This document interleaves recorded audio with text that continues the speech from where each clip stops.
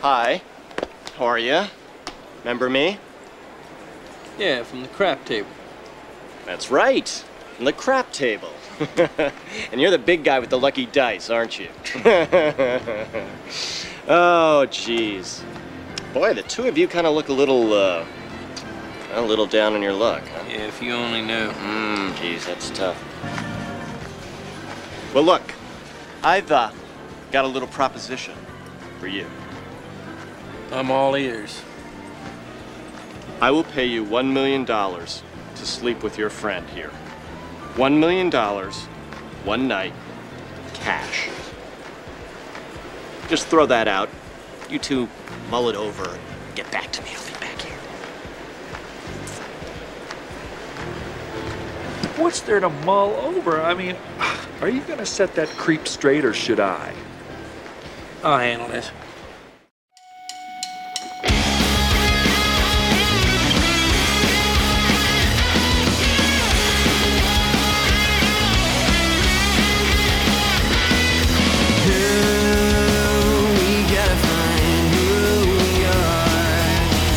Hello and welcome to The Contrarians, where we're right and you're wrong.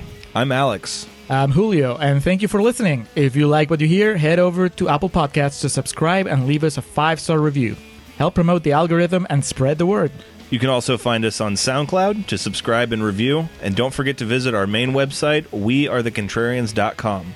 Follow us on Twitter at Contrarian Prime, and to like us on Facebook, visit facebook.com/Contrarian Prime. And if you have the willpower to keep up with our pretentious ramblings, you can follow us individually at Contrarian Alex for myself and at Ovnio for Julio. That's OVNIO. Now, time for the podcast.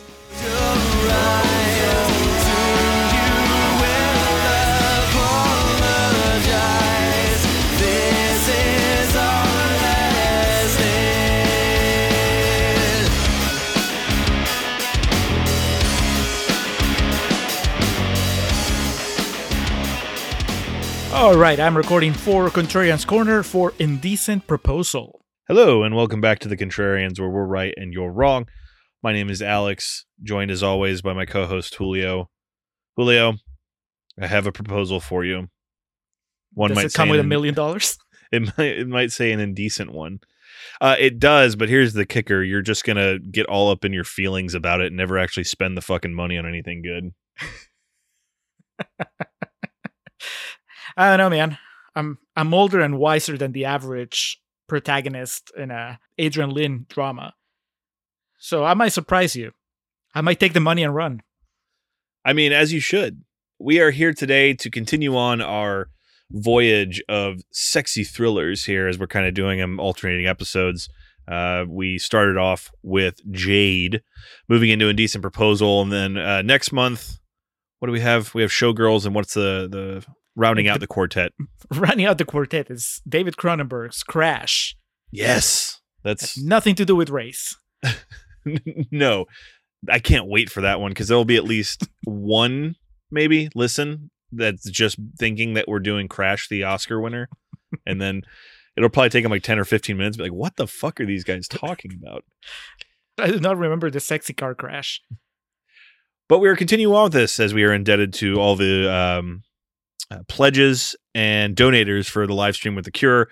On our Sliver episode, we overperformed what we thought we were going to do in terms of donations, so we kind of set these 4 benchmarks for us, so now we're working our way through them. And today we're going back to 1993, a time when Woody Harrelson was a hunk. I couldn't believe it. He was... I'm just used to kind of goofy Woody Harrelson. I mean, I was raised on Kingpin and, things of that ilk. So I was always used to the comedic actor, Woody Harrelson. A little bit of White Men Can't Jump as well. So I never really saw him as a heartthrob nor a really dramatic actor. But I mean, he's crying for half this movie and he's sweat-inducing hot. There's a small window, I think, of Woody Harrelson as a hunk. And then he got bored. But he worked his way up through Cheers. And then, that was young kid Woody Harrelson. You didn't really think of him as a sex symbol, just thought he was cute. And then he became a man. He did Natural Born Killers, and he just kind of took off as a sex symbol for a handful of years before deciding that was too traditional for him. He was like, no, I'm not going to be a sex symbol. I'm going to be Woody Harrelson.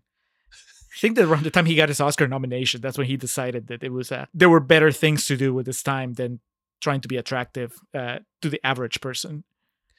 Well, it looks like it's held up pretty well because as recently as 2012, he was named the sexiest vegetarian in the male category by PETA. His peer in the female category, you might ask, Jessica Chastain. I think there's competing levels of beauty, at least through my eyes, on that side of the equation. He brings the smolder here, and not to be outdone, he's accompanied by Miss Demi Moore, who, my God, early to mid-90s Demi Moore, just packing heat constantly. And then, of course, they're both put to shame by the age, yet the strong virility and just sexual tyrannosaur that would make Mike Douglas seem feminine by comparison, Robert Redford, making his Contrarians debut. Not quite, Alex. I knew you were going to make this mistake because you didn't care for the movie, but he has a cameo in Avengers Endgame. Oh, stop. That That's not acting. No, I forgot about that. I know I can see him now in that suit in that movie, but no, okay, let me rephrase. He's making his marquee debut here on the Contrarians. There you go. Yeah. Yeah, this is more of a role for Robert Redford. His hair is one thing. It took me like 20 minutes to get used to just his hairdo in this. That sandy blonde kind of feathered brow that he's got going on. But we will get to that. We will get to Mr. Redford, Miss Moore, and of course, Mr. Harrelson here shortly. If this is your first time listening to the Contrarians, we greatly appreciate it. If you're a returning listener, thank you as well. Give us a moment here while we go over what we do here on the Contrarians for any and all new listeners. We like to rage against the Rotten Tomatoes machine. That's our battle cry here. We go to the Rotten Tomatoes, the vaunted RT, and find a movie that is highly rated, a lot of times known as certified fresh. We typically shoot about 85% and above. And what we'll do is we'll make a case for maybe why it doesn't deserve the high praise that it gets, be it how we really feel about it or not. And then, of course, that would mean on the other side of the coin, we'll find a movie, one of those nasty green splotches, a lot of times known as rotten. We shoot around 30% and below, going a little bit over that on this one, but we'll make a case for the positive merit in the film. So at 35%, Indecent Proposal is going to get the Contrarians treatment here in the first half of the podcast, where we will somehow put a spin of positivity on this film. And in the second portion of the podcast, Julio, we're going to tell them how we really feel. That's correct. When we get to real talk, that's when Alex and I tell you and tell each other how we really feel. Although we cheated a little bit. Before we even started recording, Alex was already talking shit about Indecent Proposal. It's true. Sometimes we just can't help ourselves. In this case, I guess it was kind of, don't get mad, Alex, but I did think, like I said right before we started recording, I did think there was a chance that maybe you would fall for this movie's spell. And maybe we'll talk about that in the second half of the show. Yeah, and I can see where you'd get that idea. Now, let me ask, this was my first time seeing this. Was this your first experience with Indecent Proposal? Somewhat. I'd seen parts of it. I kind of get the feeling that I sat through most of a heavily edited version a long time ago.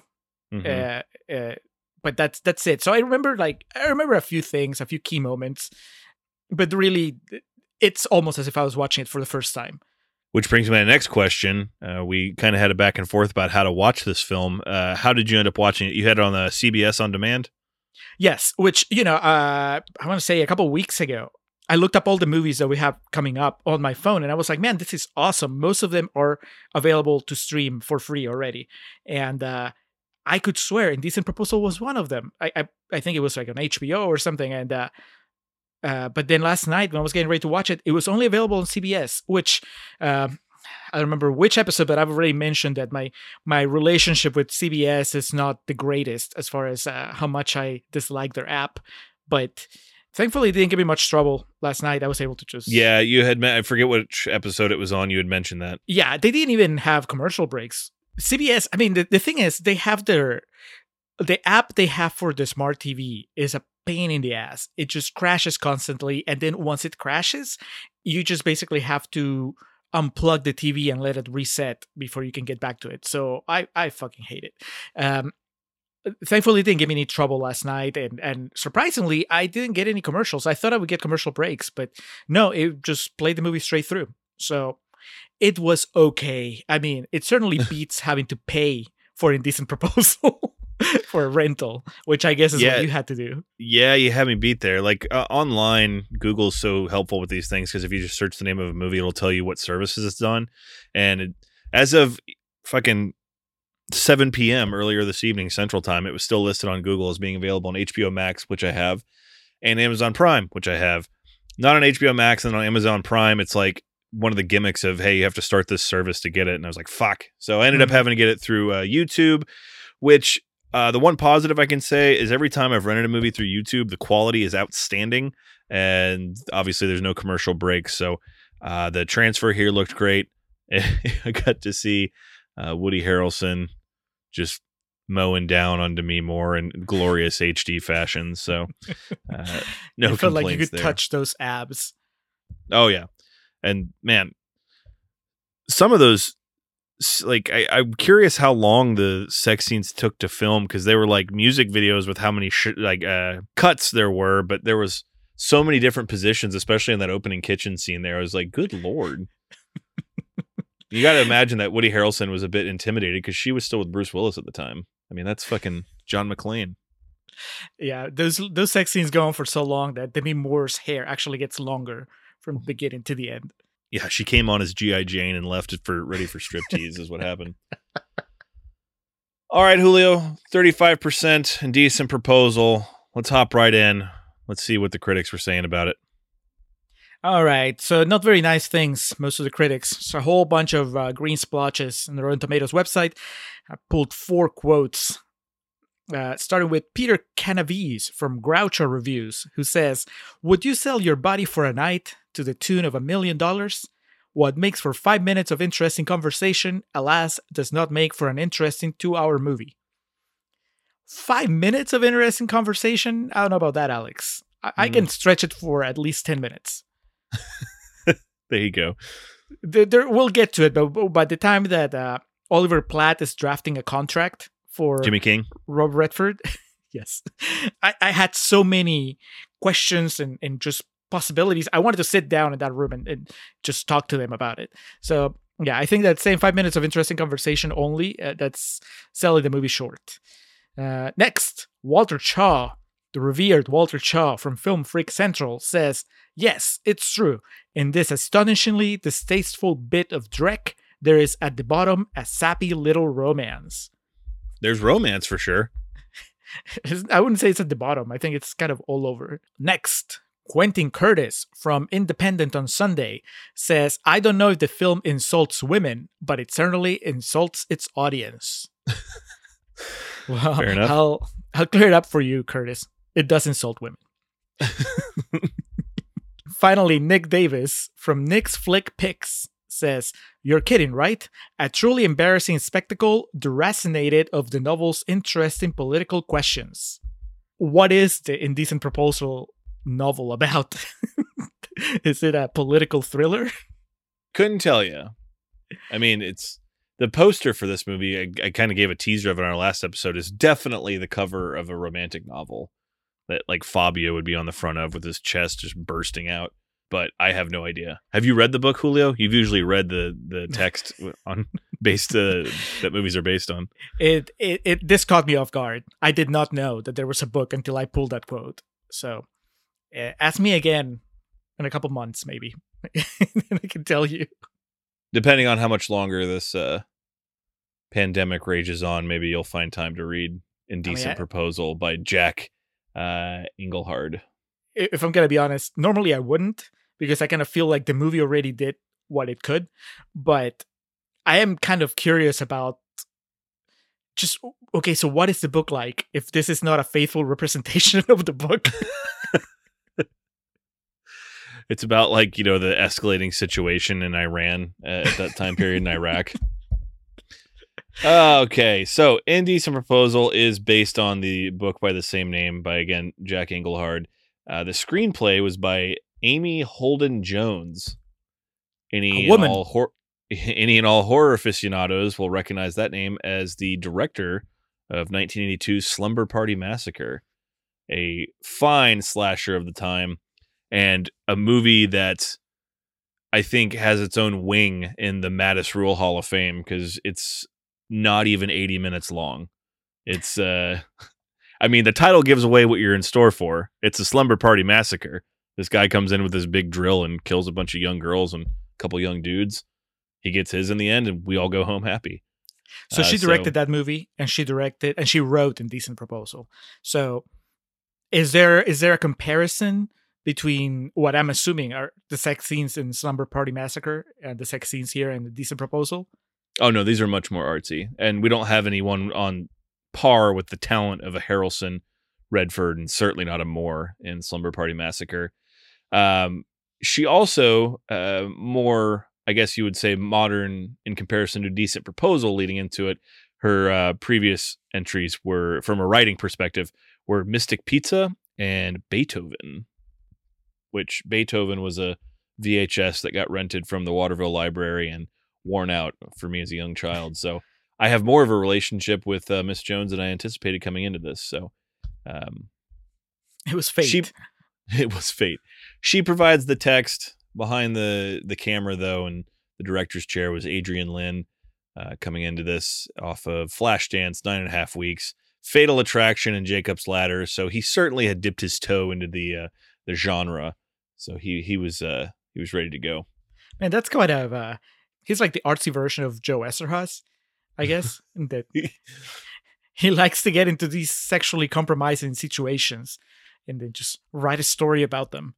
But manages, especially on that stretch of ones I just named, manages to consistently get A+ level talent as opposed to people from the cast of fucking Saved by the Bell.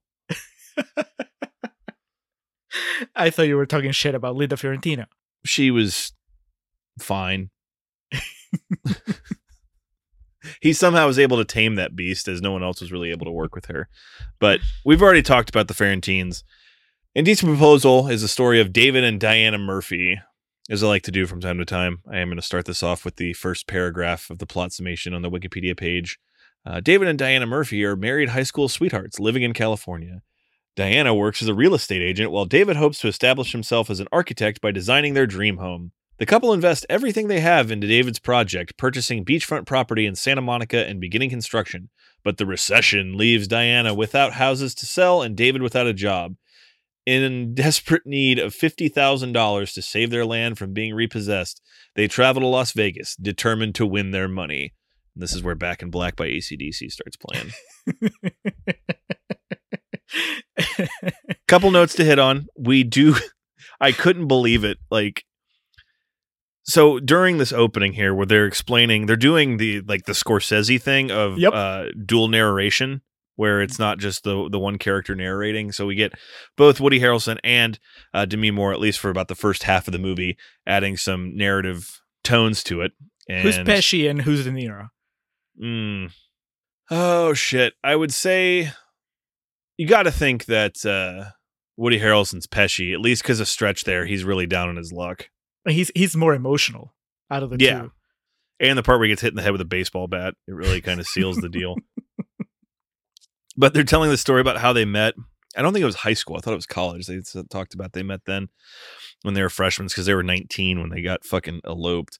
But this isn't even like a 90s. This isn't something that's defined by a decade. This is just like an incredible ballsy move from a filmmaker's perspective of taking the actors that you have who are clearly currently in or around 30 years old and not doing anything with them besides changing the hairstyle that they have and then expecting the audience to believe that they're 19. Ballsy. And also, on top of that, fucking Demi Moore got fitted and had to wear braces for this sequence in the film. So that's like immediate awards bait right there. She went through a physical transformation for it. You can get away with that when you have good actors. And that's the thing. He knew the talent that he had in this project. Not everybody can pull off that kind of flashback. Not everybody can pull off dual voiceovers. So, and not everybody can pull off that kitchen sex scene that we're talking about, because that's within the first 5 minutes of the movie. That's when things are still happy. Yeah, right away we get the feel that it's just, your typical young love. He leaves his clothes on the floor and puts his shoes up on the desk. And you think you're in for a certain kind of a movie because fucking Demi Moore just hauls off and hits him to start it. And my immediate concern was they have this adorable dog, and it had to like run out of the way because they were in a fight in the kitchen. I was very worried something was going to happen to the dog. Go ahead, spoil it for you. The dog makes it. It's adorable the whole time. I hope it lived a wonderful life because that young man deserved it. So she hits him, and that of course leads to sex, which, I mean, yeah. If your lover ever hits you, that's typically where it's going to go. At least if it's a female on male hit. I can't justify it the other way around. And then also, like, his underwear ends up somehow on the kettle and catches on fire. And it leads to basically the joke being that he's fucking her. And she's like, your underpants are on fire. And he's like, oh, you have no idea. So an entire range, like an earthquake was coming in, reading the seismograph of emotions here and just tones that this movie shifts in. And you got to keep up with it. Yeah, this was the opposite of when we were doing Jade, where Jade kind of made us wait for any sort of sexy stuff. Here's just right off the bat. They know that because the poster is just them about to do it. So within the first 10 minutes of the movie, here you go. They're having sex in the kitchen. Are you happy now? Can we move on to the adult part of the movie? I appreciate it, especially because when things go south, this movie revealed itself to me as a cautionary tale about adulthood in general. I know I've mentioned it before on the show, but basically, now that I have a mortgage, that's kind of a fear that I live with and that I will live with until the mortgage is paid off, which is like, what happens if I don't pay the mortgage? And so this was just terrifying to me. I was just getting anxiety for them. Just the idea that, oh yeah, they invested all their money in this property and now they're gonna lose it because they can't pay for it. Along with just the other thing, which is that the cautionary tale about young love and how, yeah, it's very easy to say, oh, I love you and I will love you forever when you're hot and everything is going well. But then once things go south, that's when things really get sticky, and that's where relationships really, that's when you see if a relationship is going to go the distance. So, yeah, that's to me, that's when the movie gets, that's when really things get cooking, once they go to Vegas. So, yeah, and they're broke, like we mentioned. Their lawyer, I believe I got that correct. Their lawyer is Jeremy Green, played by Oliver Platt, who is a friend of Woody Harrelson's, David's from, I think, college, as they established at some point in the movie. So it's not like he's doing it pro bono. It's his friend that he's helping out and just kind of advising on his monetary issues and whatnot. But always great to see the King back on the Contrarians podcast. Yeah, he wakes her up in the middle of the night, and it was really the only thing that was missing was him just saying, Vegas, baby, because she's like, where are we going? And then, of course, it cuts to a shot of the Vegas skyline. And what movie did we do in the past year that had the Vegas skyline shot? And it just made me... Hangover 3. No, that wasn't when the pandemic started. We recorded that together. Hangover 3? No. Yeah. No, Hangover 3 was a remote recording. Oh my God, we've been doing it that long? Yep. Jesus. Well, like that, and I'm glad you caught that because you know exactly where I'm going. Just made me so hungry for shit to clear up because God, I want to go back to Vegas. But that leads to my question, actually, Alex. I want Robert Redford to buy a night of sex with me so I can just spend all his money. But I do have a question because out of the two of us, you're the one with Vegas experience. So does it happen like that? Because they get there and within the first 2 hours, they made $25,000. How common is that to make $25,000 as soon as you hit the ground, as soon as you hit the slot machines and the roulette? If you know how to play, I suppose it could happen. For me, I enjoy going for the free booze and people watching and the incredibly attractive waitresses that flirt with me, so I'll tip them more. That's what I go for.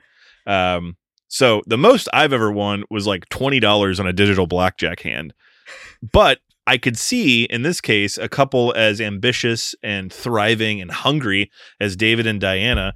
I could see them finding a way, willing it into existence. And I have seen people, just pull the lever once and bring, like fucking fireworks and all the pageantry happens around them. So I guess that's the point of Vegas. You just never know where one quarter will take you. To me, the alternative was not necessarily that oh well, they're just lucky, at least for the first 2 hours they're in Vegas. But to me, it was more like, is this part of the part of the con, part of the con of being in Vegas, right? I mean, we were just referencing Casino not too long ago, and the whole point of that movie is that De Niro is there to make sure that the house always wins. So, is it that the casino was kind of making them win so that they would lose harder? You know what I mean? To me, it's always uncanny when I see people winning consecutively, because somebody that wins at the slot machines once, I'm like, yeah, that makes sense. But here, when you see that lady that keeps rolling sevens, I'm like, what the fuck's going on? That's insane. That's such a completely different world than the one I live in. To put a bet on, yeah, this lady's gonna roll sevens again. Here's $5,000 to that. That is crazy. That's the trick of Vegas or Atlantic City or New Orleans. Places with very publicized and a tourist level of casinos and gambling.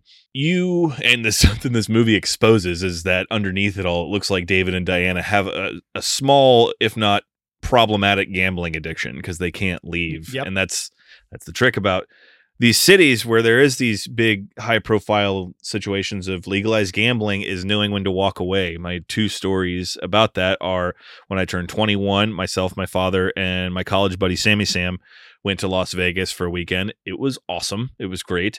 And we were at not Bally's. We might have been at Caesars or MGM. Sammy Sam kind of broke off and did his own thing. Me and my dad were just kind of walking around sightseeing, doing it because Sam knew how to gamble. Sam knew how to play poker and shit. Me and my dad just did like digital and slots and stuff. And we were walking around just like sipping our drinks and stuff. And we came around this corner and we saw Sam in one of the high roller, like basically in Vegas in the casinos, the more high roller tables are up on like a pedestal. And there's like behind a velvet rope and you have to go up there. And we just, God bless him, we just turn the corner. We see Sam. He doesn't see us, but we see him doing like the thing where he's like got his chips in front of him and he's running his fingers through them. And we're like, we're not going to fuck with him. He's in the zone right now.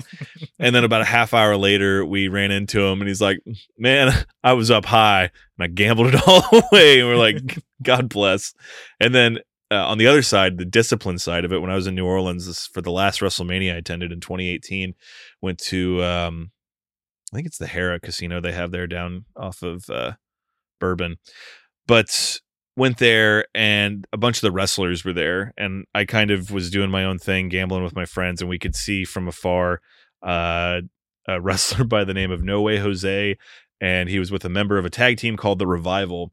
And I think they were at roulette, which is going to play into where we're going next. But the way they celebrated, I would have believed they had wagered their entire WrestleMania check on the hand. And they immediately were like, we watched them and they immediately cashed out. And they're like, we're not risking anything else. And they walked over, a la Uncut Gems to the cash out window and got their bags and left. Unfortunately for David and Diana, the fucking with the roulette does not work out as well. Now, again, I've never played roulette. To me, it seems like as an impossibility there can be any strategy to that. I don't know about you. And no, but I guess also not being an expert, I guess you're playing the odds and the odds are 50-50, right? If you're just going red or black, if you're not going into any further specifics, you have a 50% shot of winning. And I guess that could be appealing to someone. I guess so. Yeah. But they end up putting, what do they have? Like $4,100 is what they end up with. They put it all on red, ends up being black. I don't know what Demi Moore's strategy was because she reaches for the money after they call it. It's not like there's not literally hundreds, if not thousands of security guards that are just going to tackle her if they try to leave with the casino's money anyway. But they're broke after one good night there where they have sex on a pile of cash, which to be honest looks about like $200 just in ones. But their luck runs out, and the luck, some might say, picks back up because they wander to one of these high roller tables where we see Robert Redford. This is not the first time we've met him. He ran into Demi Moore in the shops that kind of border some of the casinos there, and immediately it was just carnal intentions with the eye contact these two made.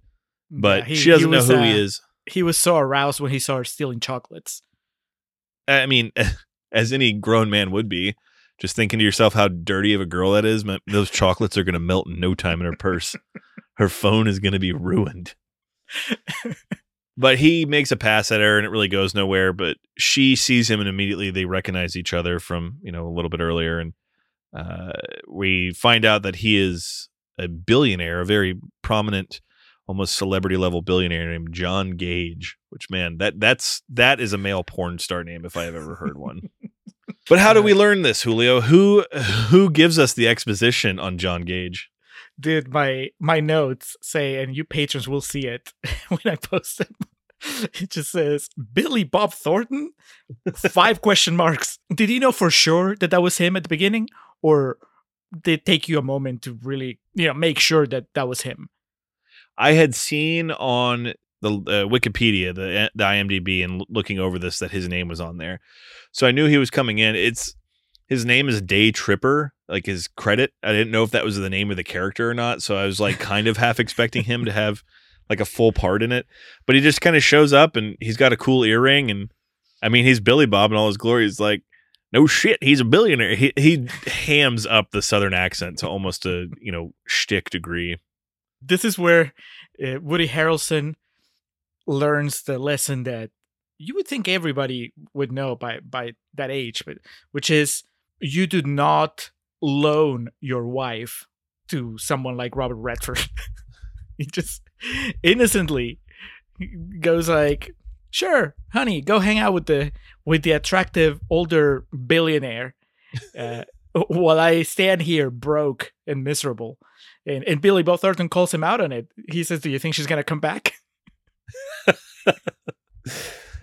And I think he says something like, "I'm just bullshitting you." And as soon as we enter Billy Bob, we exit him as Sir Day Tripper is not to be seen again in this movie. I guess the idea being that Gage views Diana as kind of a lucky charm, and he quickly finds out that poker cards are not her game. And so he asks if she likes dice. They end up going to play craps, and she succeeds with the $1 million throw. She kisses the dice and throws a 7, and it was $1 million bet. And we get the awesome shot of the manager of the casino with his cup of coffee, just crushes it in his hand when he sees it lands on 7. And like the best part of this is there's this huge crowd gathered around, and for a few seconds we don't see where the fuck Woody Harrelson is.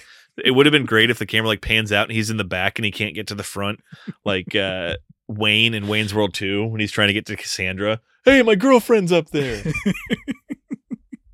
He is so fucking naive too, because when she comes back, he hugs her. He's like, "Good job, honey." Like, do you realize that Robert Redford is in the process of seducing your wife? It's like everybody, when the whole dice throw is happening, everybody around Robert Redford is aroused. You keep getting the close-up people, because that's something that Redford definitely knows, and that is that there's no better aphrodisiac than money.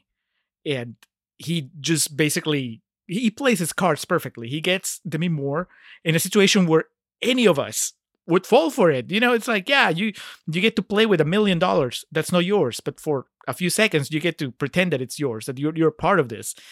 Yeah, Woody Harrelson seems completely oblivious to what's going on here. Him and Demi Moore too, because obviously this is too early in the movie to say that she is actively trying to hook up with Robert Redford. But it's one of those things that, as an adult, you kind of learn to walk away from dangerous situations, and she doesn't. Neither of them do. Harrelson and her. Because I guess if not, there wouldn't be a movie. Woody Harrelson doesn't realize what's happening until it's too late. That he's so blissfully naive, as you said. It plays out perfectly too with his capabilities as an actor. But he says, you help me win this money. Stay another night. It's all on me. He gets him this awesome suite that's so 90s decor, like black on black. It's absolutely fantastic. He ends up buying the aforementioned dress. I don't know if we mentioned it, but the film does. When he first meets Demi Moore, I guess it's not a meet cute, it's more of a meet seductive. And he sees this dress. He's like, "It's really nice. You should get it." She's like, "I can't afford it." And that's where it comes in here. It comes all gift wrapped and everything. And Woody Harrelson's like, "Wow, this is a nice dress. How do you know you liked it?" And she, says, don't worry about it. And it leads to them spending the evening with them, playing pool. They're essentially pulling their dicks out and measuring them with this game of pool. It's the most phallic measuring game of pool I've ever seen put to film. But there's no competition, though. That's the. Oh no. I mean, Woody, he doesn't stand a chance, and it's great. I mean, this is just you get to see Redford at his best as he kind of, dances circles around this couple. They think Woody Harrelson, they more think that they're actually taking a moral stance. They think that they have the high ground in this conversation, when really Robert Redford is just going in and out, like poking holes in their defenses and exposing them, because this is where the movie happens. This is where he tells Woody Harrelson he offers an indecent proposal here. Yes, and that's all this movie was missing, is Woody Harrelson saying, "Well, sir, I think that's a bit of an indecent proposal." But basically, the proposal being, $1 million for a night with your wife. And it's especially once even if it is your first time watching the movie, they're going to say yes, because otherwise there wouldn't be a movie, right? So that makes it even more delicious that they act so outraged when he first brings it up, because that eventually they're going to go through with it. But no, Demi Moore and Woody Harrelson, they're just indignant, and they tell him to go to hell. And first it's hypothetically, right? And then Redford goes, "Okay, well, you're just reacting this way because it's hypothetical. But no, let's say that it's real. It's really happening." And they're still saying no, but it's they're such good actors, because Woody Harrelson hesitates for just fractions of a second before getting mad or before shutting Redford down, which is. It already tells you that, well, in the back of his mind, he's kind of considering it, and which I think makes the whole thing more interesting. So it's out there. Robert Redford, Mr. Gage, offers $1 million for one night alone with Diana. And, Woody and Demi both get in a really spirited and emotional, "I'd tell you to go to hell." And Robert Redford's like, "Okay, well, then that's that." And he asks for a dance, and they say no. I mean, how baller is that? Like, that's that guy's life. He just is like, he just offered this man. He's like, I'll pay you to let me have sex with your wife. And then he's like, "Fuck you." And he goes, "All right, well, let me dance with her." But he knows he has them, because they never walked away. And to me, it's such a perfect detail, right? Because they get all mad and whatever. They could storm off, but they never do. Woody Harrelson doesn't even put down the pool cue. He still wants to play. So they tell him, no dancing, go away. And then it shows them, both having trouble sleeping later that night. And they kind of end up talking about and joking about their previous sex lives, or their previous sexual partners, and what it would entail and what it would all mean, and, how the fallout would be of it. And they basically come to the conclusion that, yeah, we could do this for the money and never have to talk about it again, which is the correct stance to take on the matter.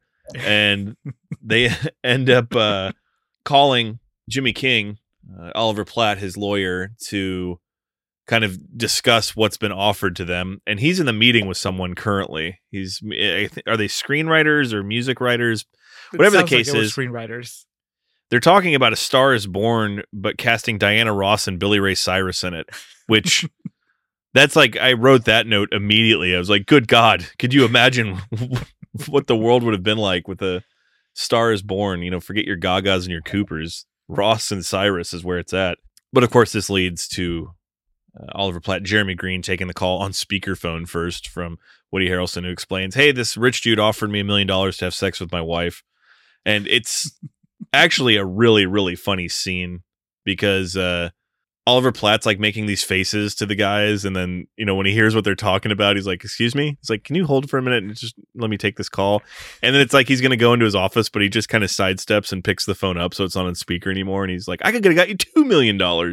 And the guys that he's meeting with both stand up and they're like, "We don't need to see anything more. You're our guy." I thought this scene was actually genuinely funny. It's really good, especially because it keeps playing with our expectations of what the Oliver Platt character is like. And the movie does this through its entire runtime, because so you met him and you kind of think that he's a sleaze. In the way that he's acting when he first gets the call from Woody Harrelson, you think, yeah, he doesn't give a shit about these guys, really. But then when he hears about the Indecent Proposal, he looks shocked, and so then you're like, oh, I was misjudging this guy. He actually cares. He's shocked. He has morals. He's like, no, you can't do that, right? But then when he takes the call, he's like, dude, I could have gotten you $2 million. Oh no, he is a sleazeball. He's been in the professional wrestling industry, man. Of course, he's the one holdout. Whenever I've said for the past fucking, I don't know, 20, 30 episodes we've done now. Whenever things get back to normal, so any day now. But whenever that does happen, Oliver Platt's the last holdout that we need to get at one of these pro wrestling conventions, so he can sign stuff as Jimmy King. That's all that remains. He's like a legitimate, credible actor. Like the idea of like someone calling him up and the WWE being like, "Hey, pal, do you want to come work Access for us this week?" He's like, "How'd you get this fucking number? Leave me alone." So before we get into maybe my favorite scene of the movie, which is the whole hashing out the contract, but there's no wrong answer here, Alex. But I'm just curious how you took this negotiation between Woody Harrelson and Demi Moore when they're in bed and they finally decide to do it. Who made the decision to you, like having watched the whole sequence now? So the way I took it, and it's a masterclass in acting and also screenwriting, is the way they leave it is they both think they're in agreement because they think the other one is, but really no one is in agreement about it. They think they're being clear in their communication, but they're being anything but. So you think that neither of them wanted to do it, but both of them did it because they thought the other one wanted them to do it? Precisely. Okay, see, I read it the other way around, which is beautiful. That's part of the magic of this movie because it just gives us enough to be right either way. That's why I said there's no wrong answer, because I think that you're right. The way the conversation plays and the way they acted, I guess the one thing that we know for sure is that they were not in agreement. They just thought they were. But to me, it really sounded like they both wanted to do it. Not because, it's not that Woody Harrelson wanted to pimp out his wife or that Demi Moore wanted to like have sex with Robert Redford. They both wanted the $1 million. And so they were just waiting for permission from the other person. Either way works. Either way, it's, the whole point is just that they, as much as they talked about it, they did not communicate well enough anyway. Which just goes back to, it's young love. They're really not. I think that a couple in their 50s or 60s presented with the same dilemma would have a very different conversation and they would really hammer out the details. But not the case here with Woody and Demi. They leave it fairly vague, but then they both kind of give each other like this reassuring look, and then they wake up the next day and like, well, we've made our decision. Today's the day. And you want to talk about something played perfectly for comedic value. The fact that they actually have like a litigation with Oliver Platt and Robert Redford, like going over a contract. I mean, this is literally prostitution. I guess they're in Nevada where it's legal, but which actually, no, it's not legal in Las Vegas. It's legal in other parts of Nevada, but whatever the case. Now I'm getting into the semantics here, but they have like this actual just conversation. They're going through the clauses of this fucking contract that's written for this handsome, virile old man to bang this young lady. I love this scene just because it opens the door for so many things that live on long after the movie's over. They just stay with you. I found myself thinking about what else was in that contract. Because once you're putting it in writing and once you're basically the scene establishes that Oliver Platt is a very good lawyer because he's covering all the bases, right? What happens if he can't perform? Well, Woody Harrelson still gets the money. What happens if he dies while they're having sex? Well, they can't get in trouble for that, and so on. So there has to have been pages and pages of, how many things can go wrong with sex, sex with a stranger. What happens if one of them gets an STD? What happens if she gets pregnant? Is he wearing a condom? Is he not wearing a condom? Does anything go in this night? Or are they like, does that contract stipulate that, well, no, you can only do certain things. You can go up to like the R rating, but you can't go X.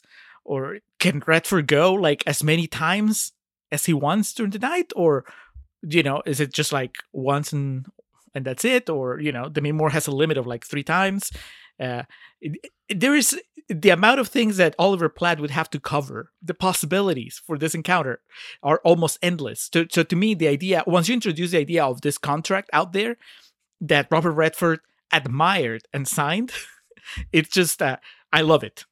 To me, I could just watch an entire movie of Robert Redford and Oliver Platt just kind of, it would be like a one-act play where they're just discussing the contract in detail for 90 minutes. Like a really quirky indie film where it's just in the movie's in one setting the entire time. And it's just them going over the contract. It's just two couches and a table with a bottle of whiskey. So the deal is done. They come out and everyone's kind of amicable about it. And off goes Gage with Diana. And David's just kind of like nodding. He's like, all right, this is what I've chosen. This is the path we've taken. And he goes up to his room and he ends up going kind of stir crazy, just thinking about, I guess he's thinking about her with another man or something. And has a complete breakdown and runs. Oh, he's on the casino floor when this happens, actually, not his room. And he goes up to their hotel room and he starts banging on the door and almost like a precursor to Murph Don't Let Me Go. He's like, D, it's me, D. Then the maid answers the door and's like, what the fuck is this crazy white guy going on about? He's like, where'd they go? And she just says, up, up, up. And in amazing timing, he gets up to the roof of the hotel as they're like departing from the helipad. And he's like running to the helipad and does like he was one step away from doing the Fassbender I have no shame, where he falls down on his knees and screams to the heavens. All ridiculous, and also adds to like the entire, I have the note here that Robert Redford with that GTA drip, because it really feels like he's a GTA character. You know, he comes in, swoops this woman up with money, has a private helicopter that lands on his yacht out, you know, in some probably international waters somewhere where he can get away with whatever the fuck he wants. Has a white suit, has this fucking geisha outfit for her, and you know, goes up and explains to her that she goes up, to the bow of the yacht and explains, you know, that she's kind of apprehensive, but you know, it was a decision that we both made. And Robert Redford kind of now is just telling her, you know, if you were my wife, I would have never let you go. Whatever happens tonight, it will be what you choose. And then in the ultimate swerve, we've seen a lot of Harrelson and more action. You think you're going to finally get to see Robert Redford's vinegar strokes, but nope, we just fade to black. And honestly, for the duration of the film, it's just left up to the viewer to decide really what happened. But that's maybe the most genius move of the movie. I mean, if I'm being honest, I was disappointed at the time because, fuck, that's what you've sold me, right? I want to see what happens. What exactly did he buy with $1 million?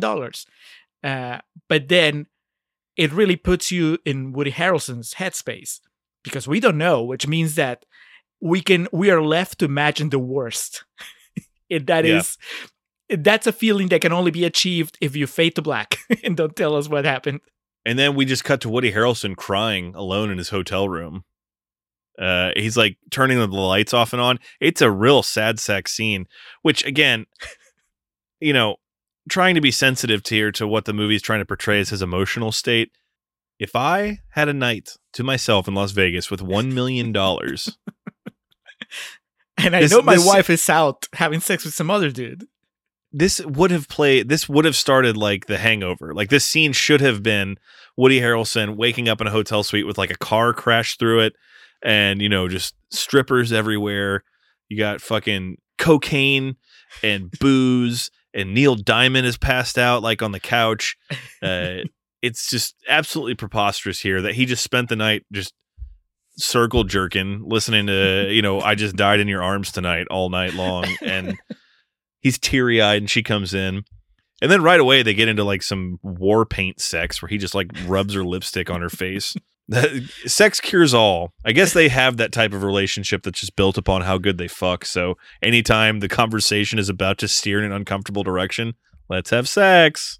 Yeah, thankfully, or at least we can assume that Redford didn't leave any hickeys so that even when they were having their makeup sex, Harrelson was not triggered by anything.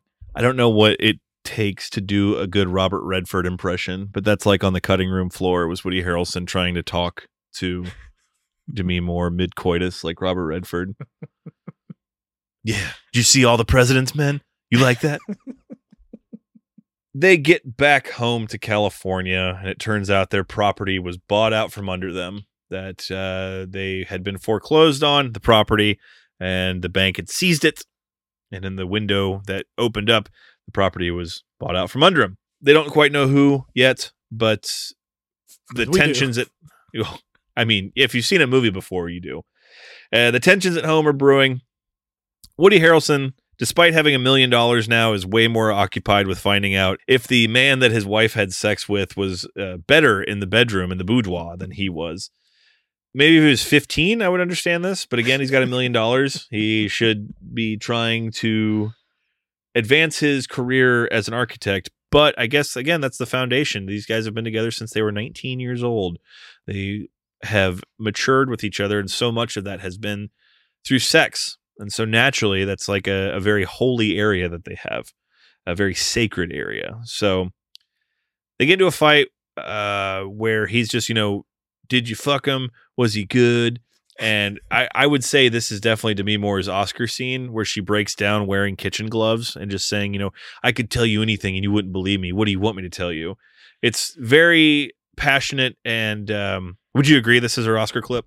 I do, even though to me that was, I think in my notes even, I have it as Woody Harrelson's clip because he is, they're both Oscar clips, but they're on different ranges, right? She is kind of keeping it together as much as she's crying and breaking down everything, and Harrelson is just going all out. He's just screaming and accusing her of horrible things. It's a great scene. And Woody bangs on the door and in rage, and then he ends up just kind of storming off. Time passes, and with each day you would think these things are getting better, but the tensions are mounting more and more. Diana, through one of her friends at the real estate firm, is able to find out that Gage bought the property that they had planned to build their dream home on. And so Diana actually ends up ambushing Gage at a business lunch that he had, just cursing him out for buying their land. And, he kind of chases her out the door, and she says, I want it back. And he's like, you can't afford it. And she's like, I hate you. And doesn't he say, no, you want to hate me? It's like, damn, got her. And then he offers her a job. Yes. This guy is just Robert Redford, balls of steel the entire movie. I guess it kind of comes with territory. When you have that much money, then of course you just grow to be this supremely confident person. But yeah, he is the entire time. Every time that they have a scene with Robert Redford, you can just see that Demi Moore and Woody Harrelson are out of their league, not as actors, but their characters. He's just so much more experienced than them. He has so much more control over not just his emotions, but their emotions. He's decided from the moment that he saw Demi Moore, he decided that he wanted Demi Moore, and he's just been playing the game. He's been planting the seeds and making his moves. It's just as much as it sucks to see their marriage crumble, there's also this really weird satisfaction at seeing what an expert mastermind does. How his plan comes together. When you see it's like Hannibal in the A-Team. You love it when a plan comes together. That's really what this is. Man, imagine this movie if the title card didn't hit until the first reel was over, like the A-Team from 2010. Indecent Proposal. And that would, of course, come after the post-coitus where Robert Redford lights up a cigar and says, I love it when a plan comes together.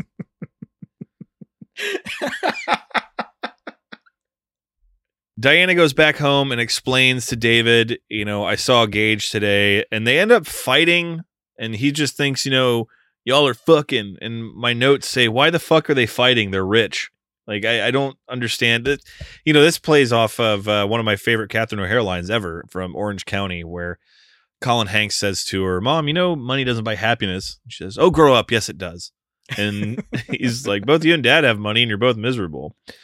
But I think that's the point of the movie, which I appreciate, which is that these two, they don't know anything. They haven't really lived. So they can't appreciate how much money can do for your life.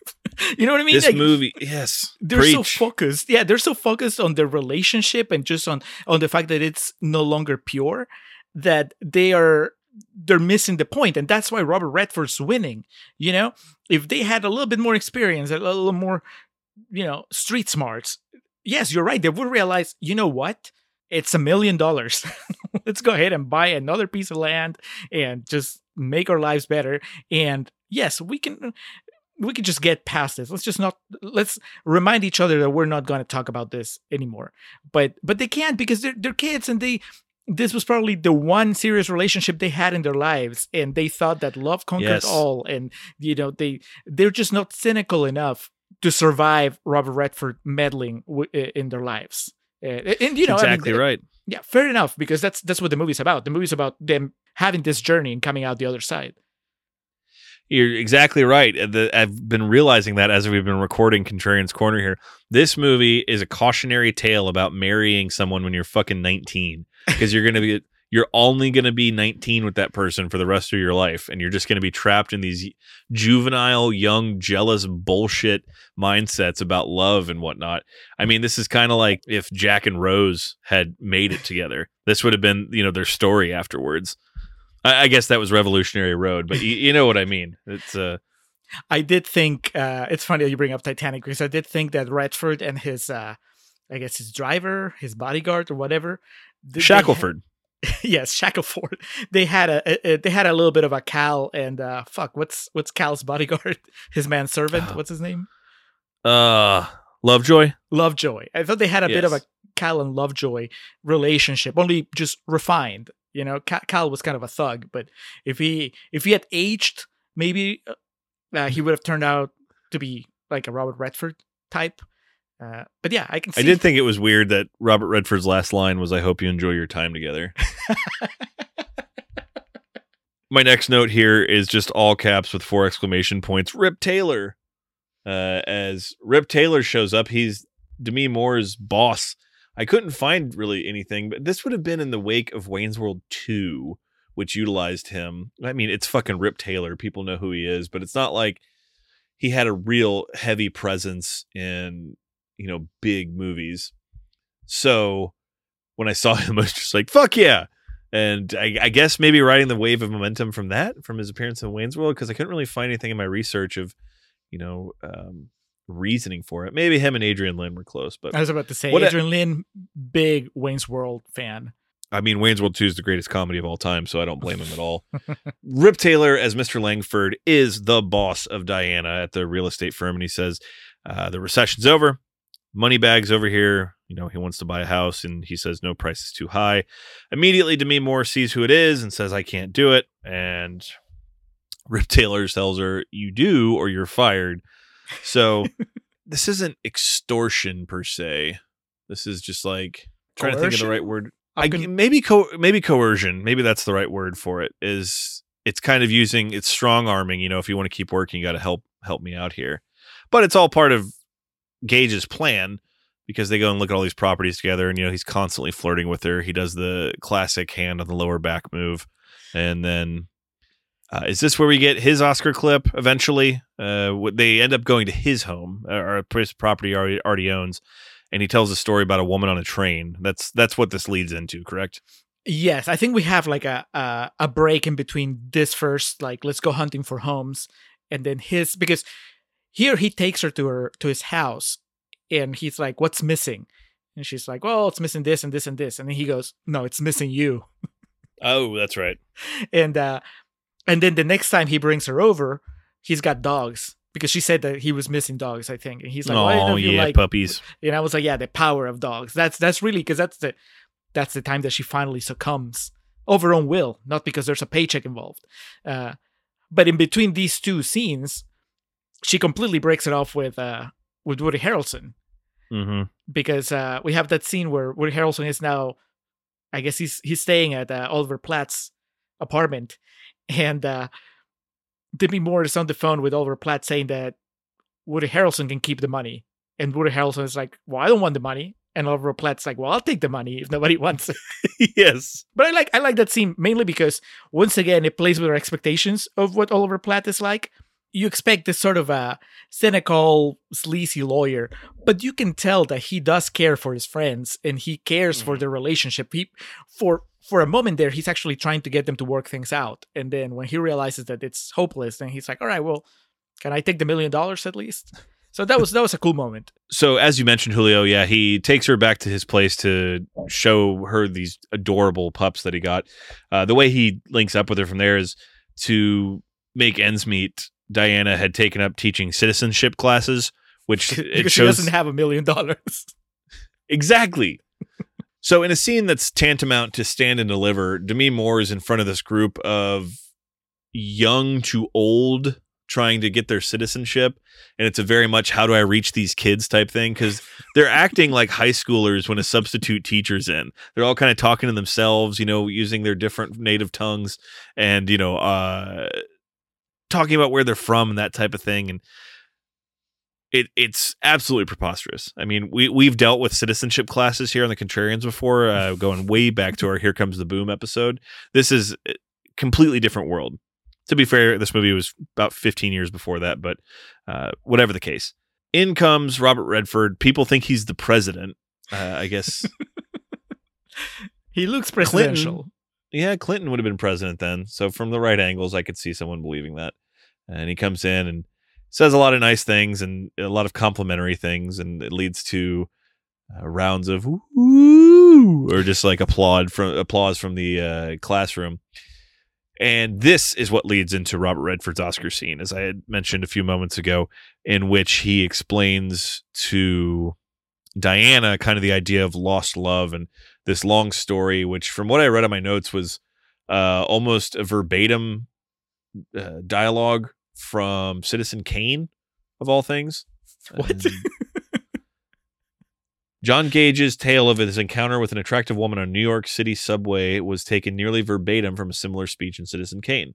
That's the note I have here. So it has been many years since I've seen Citizen Kane, so I cannot confirm nor deny that right now. Dude, that is amazing. So what you're telling me is the implication is that Robert Redford's character is seducing Demi Moore by telling a story from Citizen Kane. It's not even telling her a true story. We don't know. There's a lot about amazing. Gage we don't know. But would you say this was his Oscar scene? I kind of took that and ran with it, but do you agree with that? I agree. I definitely, because it's the one moment in the movie, save for I guess the very end, but this is the moment in the movie where we get to see a different angle where he's suddenly vulnerable, and it works whether he's being sincere or whether he is using Citizen Kane to pretend to have a sensitive side. Either way, I mean, it's just this single shot of him with eventual cuts to Demi Moore just being moved and falling for him. And I think that it's there's that thing that you need in the movie, because you establish him as a boss player. He knows what to do, but that doesn't mean that you fall in love with him. You're still rooting for Demi and Woody to figure things out. And so you need the scene to be on Demi Moore's side when she falls for him. You need to be okay with that.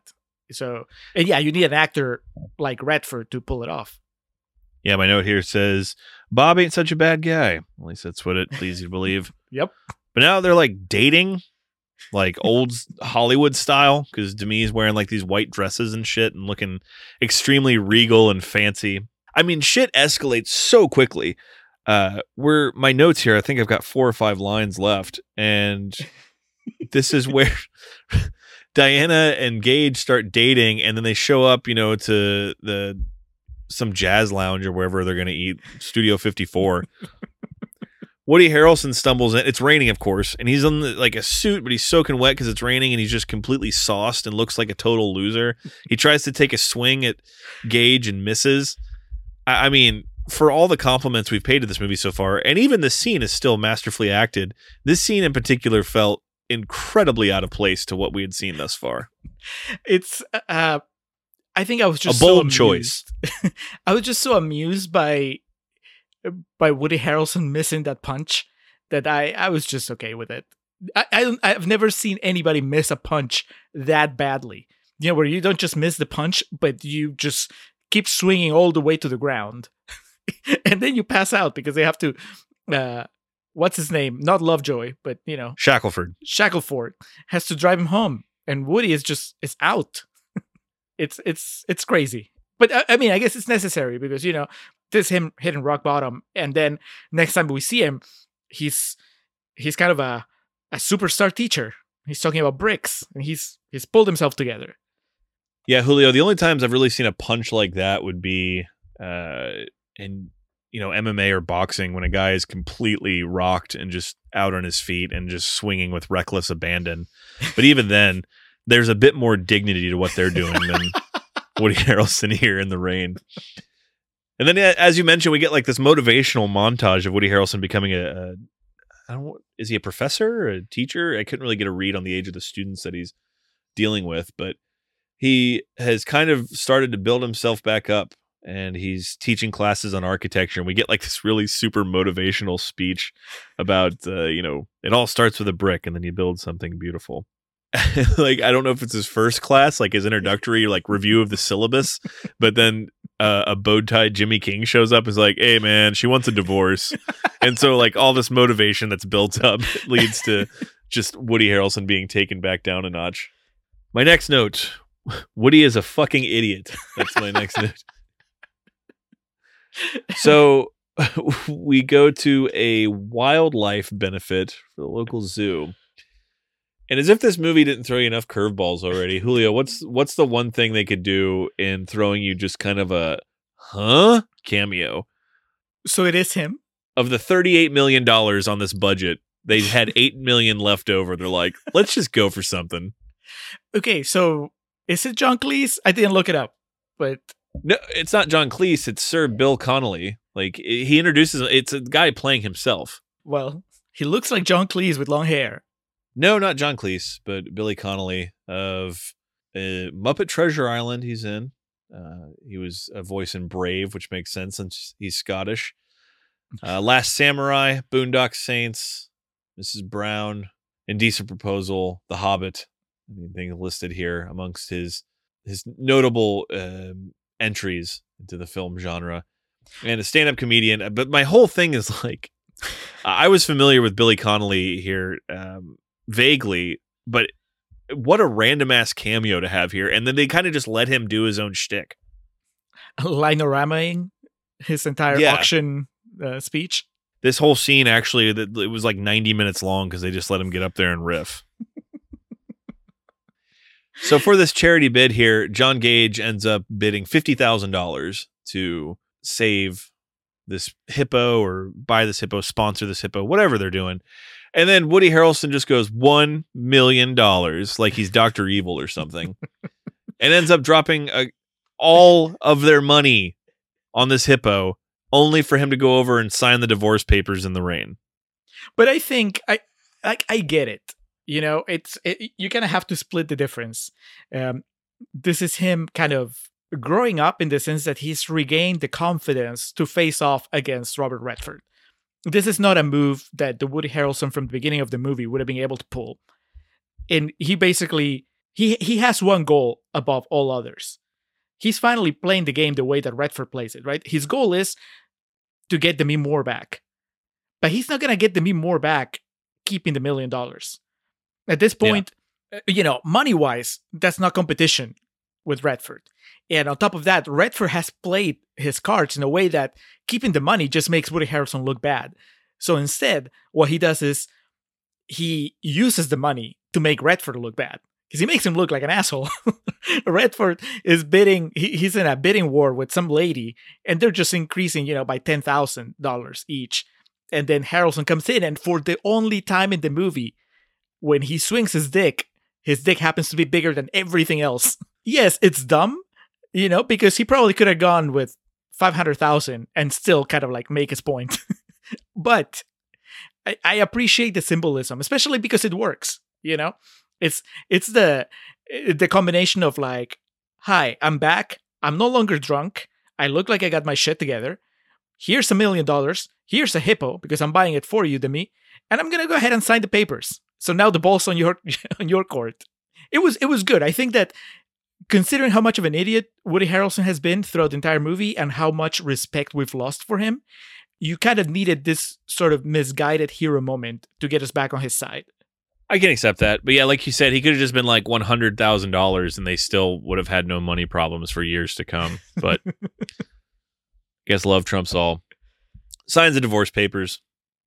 They have like their longing embrace, and bringing it back to the Wikipedia, the final entry on the plot synopsis, because it sums it up better than I could. Realizing that Diana will never love him the way she loves her husband, Gage lies to her that she is merely the latest member of his $1 million club of women. Seeing through his deception, she gratefully ends their relationship. Before parting ways, he gives her his lucky coin, which is revealed to be double-headed. So, taking it back to like he was going to have sex with her no matter what when they flip the coin. Yep. I mean, who is this guy? Fucking Harvey Dent? Diana returns to the pier where David proposed to her 7 years earlier. Finding him there, repeating their unique declaration of love, they join hands. So, yeah, Robert Redford's just like, well, this isn't going to work out. He starts to make up this lie, like a parent who forgot to put money under their kid's pillow because the tooth fairy was supposed to come. Like, well, the tooth fairy hit traffic, that type of shit. And he's just like, oh yeah, you're part of the $1 million club. He gets Lovejoy, right, Shackelford? In. Yeah. Shackelford's like, what the fuck are you talking about? Oh yeah, the $1 million club. Ridiculous. And then of course she gives him a one last kiss and she runs off and she gets out of the limo and goes and catches a bus. And we get this awesome shot of Robert Redford just kind of watching her go with a smile on his face. Do you know what I could have used here? Is the hand motion of the camera that Kirsten Dunst does in Elizabethtown. Robert Redford just snapping that one last moment would have been perfection. He did the next best thing, though. He told Shackelford that he let her go because she would never look at him the way that she looked at Woody Harrelson, which was the secret origin of that meme of like, find somebody that looks at you the way that... This movie contributed more than anyone really truly knows or appreciates.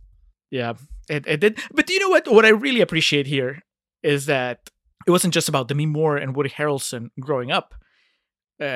Redford had an arc too. Redford learned the true meaning of love. Of Christmas.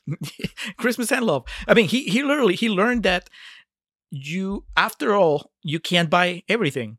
He starts the movie believing that everybody has a price, that money can get him everything he wants.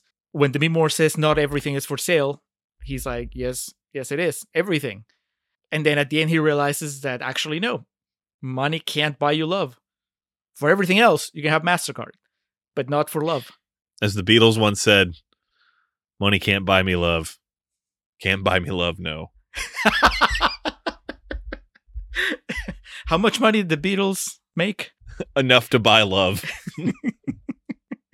There's a deleted scene that I don't know if this came up on your research, which is actually the first time that you see Robert Redford before Demi Moore spots him looking at her, where he's just like, he's watching her kind of like stealing the chocolates, and he kind of like elbows the guy that's next to him, and he goes, "I'll buy that for $1." I said on Twitter that I was going to make that damn joke, and now I have. So we can move on to real talk. Save the best for last. Yep. All right, let's move on to real talk. Deej, you got to tell me what happened on that boat. David, don't do Tell me this. what Don't happened do on that this. boat. Why? Because I want to know. All right, I'll tell you. You know what? The man was a fucking stallion, David. Is that what you want me to say? We did it all night long. Does that do it for you? Is that the truth? Oh, the truth? You don't want the fucking truth. You want me to lie. You want me to say he's awful. So you know what? I'm going to tell you he's awful, and you won't believe me. How can I win? Just tell me the truth, Dee. It was sex, David. Just sex, not love. Just sex. And was it good sex? Don't do this, David. Can you just tell me that, Dee? Was it good? What are you hesitating for? Just tell me. Was it good? Was it good? Was it good? Yes. All right, we are back. But before we head into real talk, it's our new, I guess, freshly named segment, PP, which stands for Patron Pitch. This is where we tell you what's going on our Patreon. First of all, welcome new patrons Stu Willis, the other half of Draft Zero, the wonderful screenwriting podcast. So welcome, Stu. Now that you're a patron, you joined the ranks of the chosen. Yeah, on our Patreon, you get access to exclusive episodes, whatever gets cut from the episodes here, be it just complete random tangents or whatnot. We started recording this right after the news about Gina Carano broke. So No tangents about that yet. Maybe on future episodes to keep y'all tantalized. Get access to our show notes, and also as part of a Patreon pledge, you get the ability to kind of tell us what to do. Get to request episodes, be it through Contrarians Canon or those exclusive episodes on Patreon. Julio, I know it's the $1, $3, $5, and $10 tier. How does that break down? Is it you know them better than I do? It's Travoltis, Winonis, Embries, and Gads. Just go to patreon.com/Contrarian Prime, take a look at the tiers, see which one interests you, which one fits your Contrarian's needs best, and just sign up. Absolutely. We will be very grateful. For the price of a hot and spicy McChicken, you can get exclusive access to Patreon, to Contrarian's lore. It's healthier too. Now, we have one of the things that we offer is the extended plug segment, in which we expand on things that we're plugging on the main show. What are you plugging this time, Alex? I don't know if it's going to be so much of a plug as just a dissertation. No, I just watched. You gonna grab a brick and just. I just watched Chinatown for the first time, and I feel like I have kind of some mixed emotions. I wanted to talk to you about and see if they're completely Warranted? have no grounding. Yeah, warranted. I mean, it's Chinatown. It's good. I'm not going to like shit on Chinatown. I'm not trying to sell it to be like, ooh, it's not like a YouTube thumbnail. Can you believe what he said? It's just, I have some conflicting emotions about it that I was going to discuss with you, knowing that you had seen it before, and also that we typically see fairly eye to eye on film. So on my end of things, I'm going to bring Chinatown to the table and just discuss my thoughts after my first viewing of it. And yes, I know it's quite ridiculous. I do a film podcast and have done it for 6 years, and I just recently saw Chinatown, but it's the way it goes sometimes. Julio, what are you? I'm going to guess a documentary is what you're going to talk about. You guessed wrong, my friend. Oh. Actually, documentary wasn't even my first choice, because my original plan was to, speaking of embarrassing blind spots, my original plan was to finally watch The Exorcist so we could talk about it on the extended plugs version, but that didn't happen. Although that was documentary related, because our friend and patron Ben, he mentioned that he had watched a documentary about William Friedkin, and I wanted to watch it, but I'm like, I cannot watch it without at least watching The Exorcist. So that's in the back burner. That will happen, hopefully soon. What I ended up doing is watching Michael Mann's Thief, which is his first movie, and it's very interesting crime drama, I guess you would call it. Are you a Michael Mann fan? Are you familiar with filmography? Not too much? Not at all? Michael Mann? Didn't he direct Ali? Yes. Yeah. Ali, Heat. Most people are big fans of Heat. Yes, Heat. What else did he do? I know I've seen some, Last of the Mohicans. Yeah. Yep. The Insider, another Pacino joint. So I'll be talking about Thief. You'll be talking about Chinatown. A grand time will be had. And if you're a lucky patron, you'll have access to it. So once again, patreon.com/Contrarian Prime. Join the fun. Join the resistance. Join the resistance. And now we can go to real talk. We can. My last note, I already put my notebook away for the evening, but my last note said, fuck this movie. That's what how I ended my journaling on this.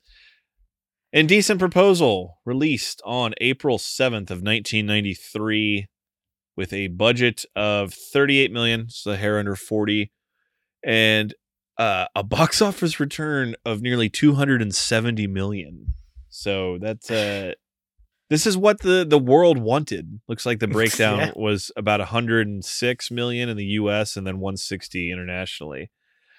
So I mean, it's not surprising. I was about to say, I could say fuck this movie, but this is definitely what people were yearning for. I mean, the titillation of and the tawdry nature of the sex and the teasing was always big in the early 90s. And I mean, you got fucking Robert Redford, Woody Harrelson, Demi Moore. I believe Woody was coming off of White Men Can't Jump, so he had a lot of hype coming in. Robert Redford's fucking Robert Redford, and Demi Moore. What did she have? Ghost? A Few Good Men was what wow. Yeah, Ghost and A Few Good Men would have been the big ones that she was writing into this with. And then she followed this up with Disclosure. She followed this up by giving fucking Michael Douglas Dome on film. So she committed to the sexual 90s genre path. Yeah. Yeah, and so first time seeing this, 35% on Rotten Tomatoes. I think that's being a bit generous. And Wow. let's see. The film received generally negative reviews from critics at the time of release. Gene Siskel gave the film thumbs down. Roger Ebert, however, gave it a thumbs up. What? Susan Faludi, a feminist writer, objected to the movie's positioning of the female character. Another feminist characterized it as women in prison film. Today, as we mentioned, it maintains a 35% rotten rating on Rotten Tomatoes based on its 46 reviews. The consensus reads, lurid but acted with gusto, Indecent Proposal has difficulty keeping it up beyond its titillating premise. Keeping it up as in its erection? I would hope not. I imagine that both Woody and Robert Redford were HARD when when duty called. Real quick, before I throw it to you for your quotes here, I read something. Do we see any type of like sexual activity with Robert Redford? I thought he was fully clothed throughout all portions of this movie. That is my recollection. Having seen the movie as recently as last night, yes. As long as there are no follow-up questions, yes. Because one of the things I read was that Randy West, who was an adult actor, was Robert Redford's body double, and I'm like, for what? But the R-rated cut that only exists on VHS. I know Randy West because it was probably in high school. He was in one of the action films that I had in my rotation. It was him and Asia Carrera, which this means nothing to you, Julio, but to some people listening, even though they may not admit it, they know what that means. And at one point she's like, you have such a nice cock. And he says, thank you. I'm down to my last one. And I thought that was so funny then. And that is still a funny line now. So anytime I see Randy West's name, I bring that up. So now with that out of the way, what were the esteemed film critics that actually liked this movie saying about it, Julio? Real question was, what were the conversations between Robert Redford and Randy West like? What's your short game like? They just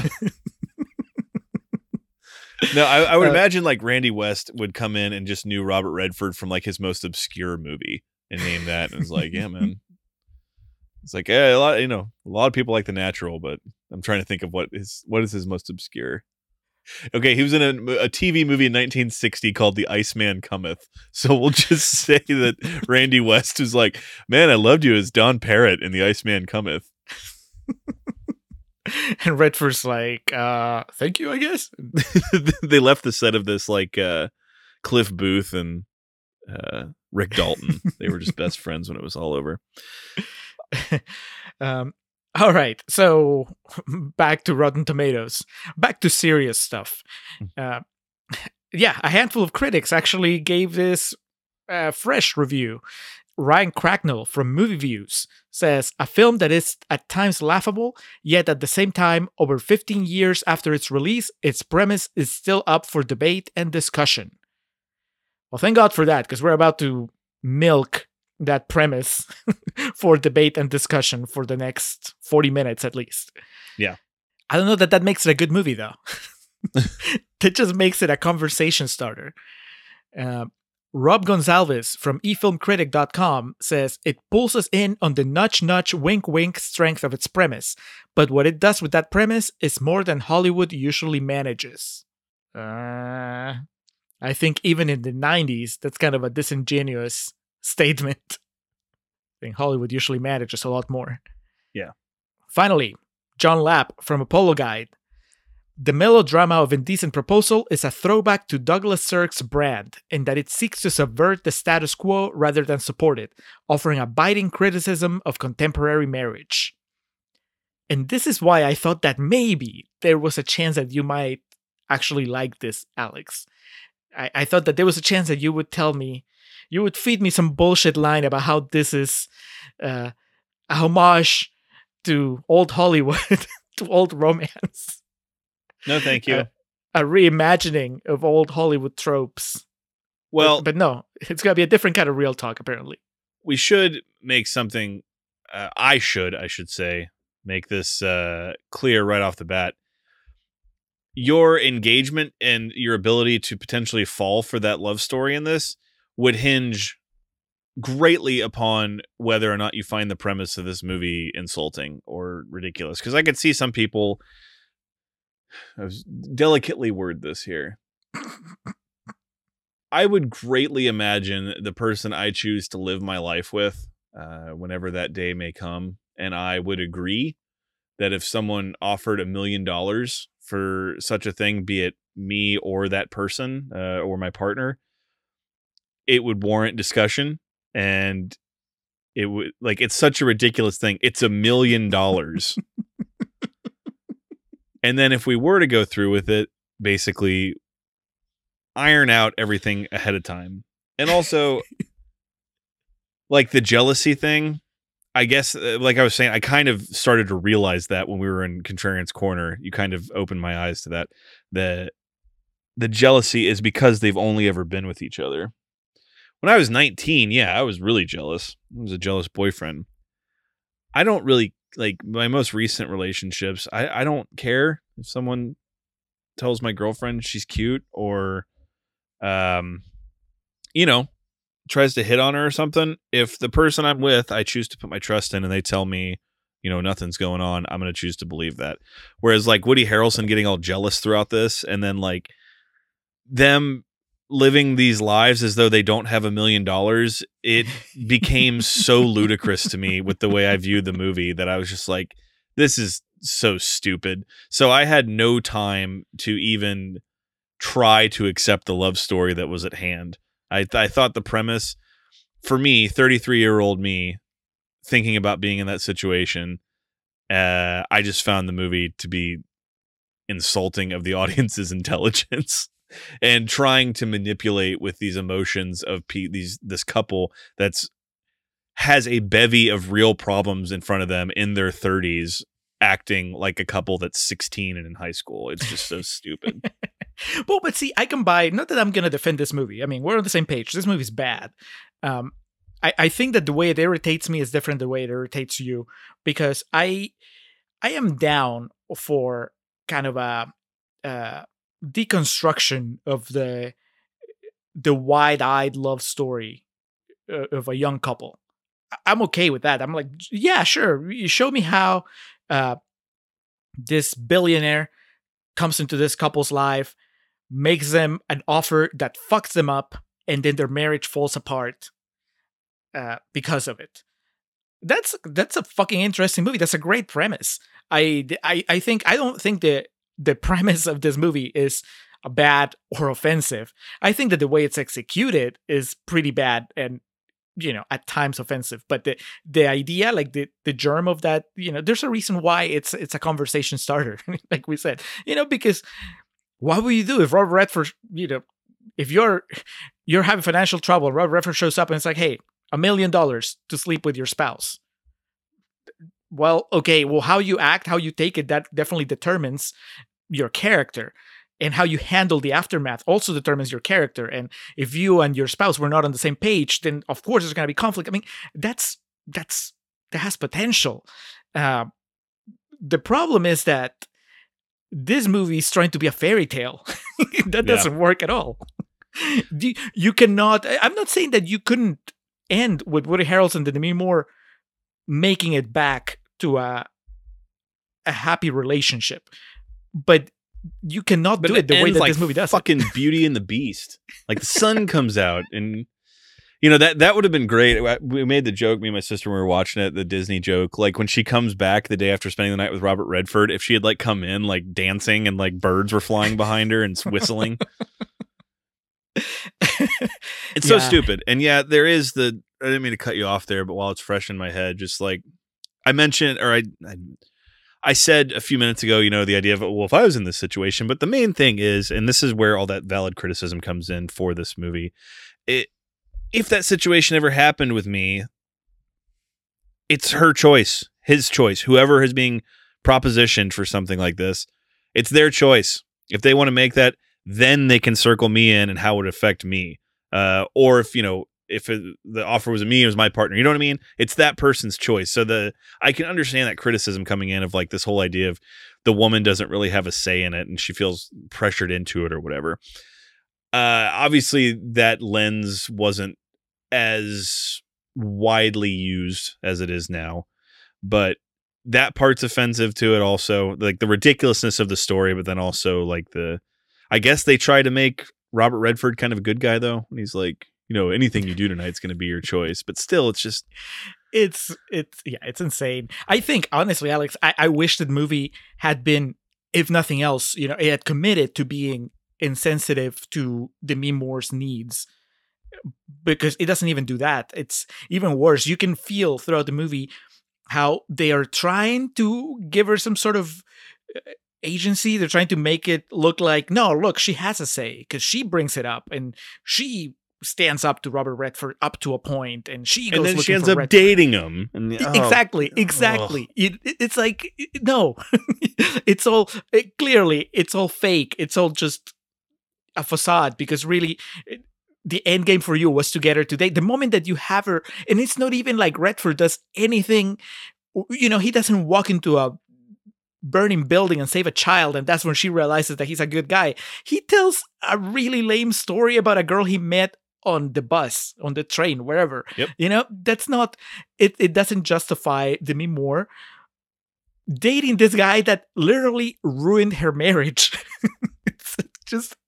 It's so crazy. And the only reason that they have her go that way is so that they can stretch the movie and she can have a reunion with Woody Harrelson later on. It doesn't, the adult version of this movie doesn't show us Robert Redford again. It's like he comes in, he has sex with her, he pays Woody Harrelson, and he's gone from the movie. And then this couple has to deal with that shit in the real world, and that's fine. I mean, I'm okay. I think that the decisions that they make and the way that they go about this whole deal is really stupid, and it's not the way that I would go about it. Yeah. But I can understand. I can buy it, because I'm like, okay, well, you're basically telling me that this is who they are, and this is how they act. And again, I can buy it because it's a young couple that's never had to go through something like this. I think that maybe the point that makes me so mad is because they're not young. They're in their right. like early 30s. Like it's at that age. Okay, again, this situation right here happens. If it happened, it would happen, and that would be that, and it would just be like, okay, now we have to deal with it, but we have all this money.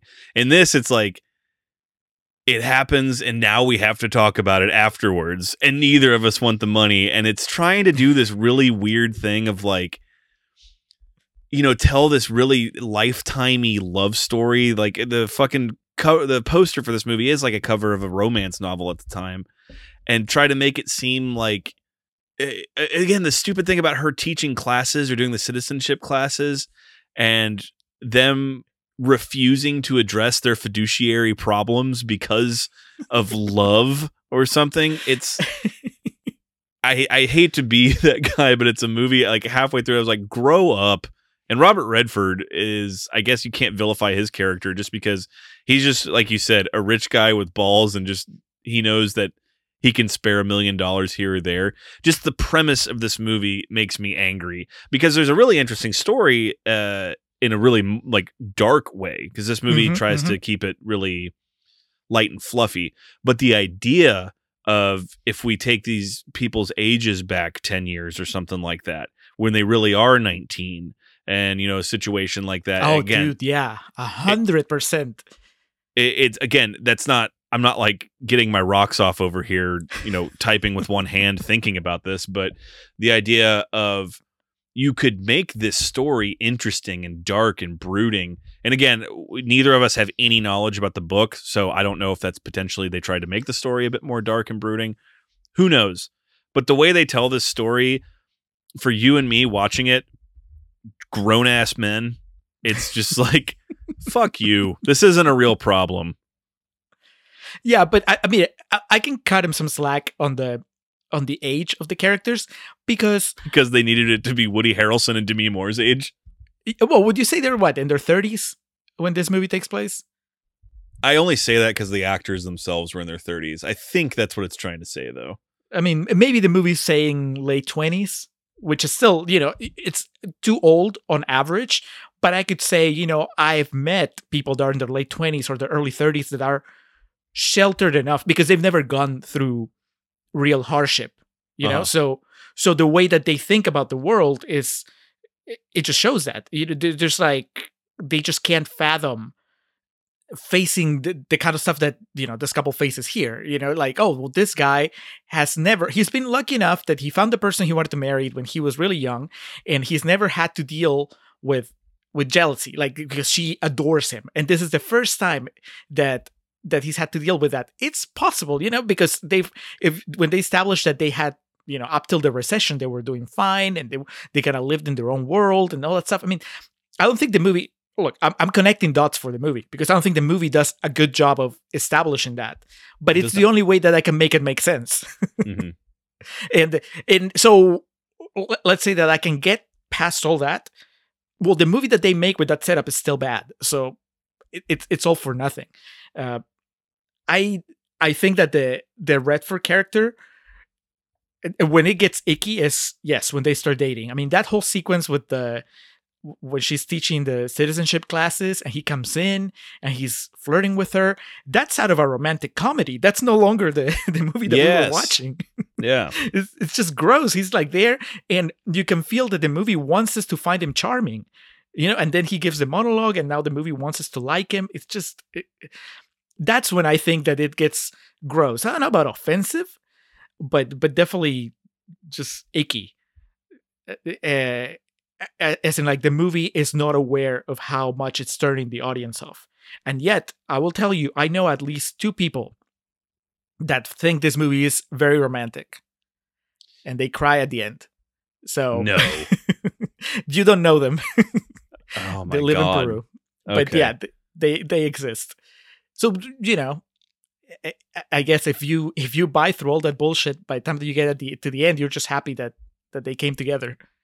They found each other again, Alex. They grew up. That ending is so fucking stupid too, where he's like making up the $1 Million Club.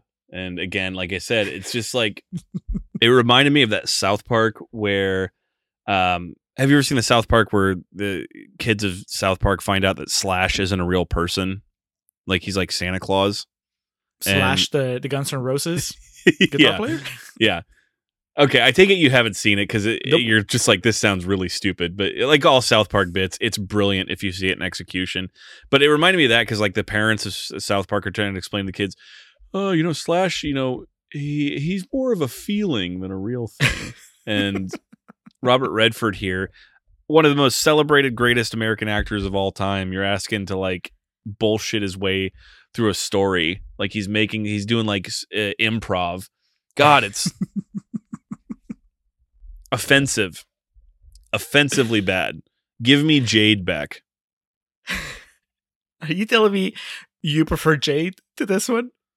Yes. Yeah. I would much rather watch shit. Jade than this. Jade has like comedy, unintentional comedy to it. This, like, it started and I was like, yeah, this is all right. And then I genuinely thought Oliver Platt was funny. And I thought his character was really good. Yeah, I like him a lot. Possible contender for the Embry. But it's just not good, man. He does not pull enough weight to offset all the other shit.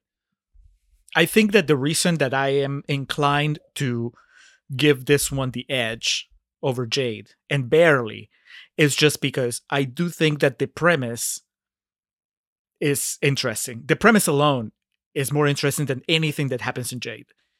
Jade is just a standard, I guess, thriller, procedural, with just like nasty sex thrown on top.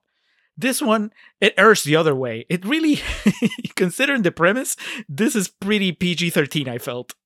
Were you expecting something a little more explicit? Because I certainly did. I told you, the only other time that I've watched this movie kind of was an edited version, and my assumption was that part of the edits for TV was just cutting most of the sex stuff. But now I don't think they did. It's like you have the sex scene in the kitchen, you have the sex scene with the money, and that's about it. And considering it's a movie that sells itself so hard on a premise that is all about sex, then it's kind of weird. Yeah, I would agree with that. It's I mean, that's part of the difference being here. This is an A plus, level cast here versus Jade, which was still kind of some people finding their footing.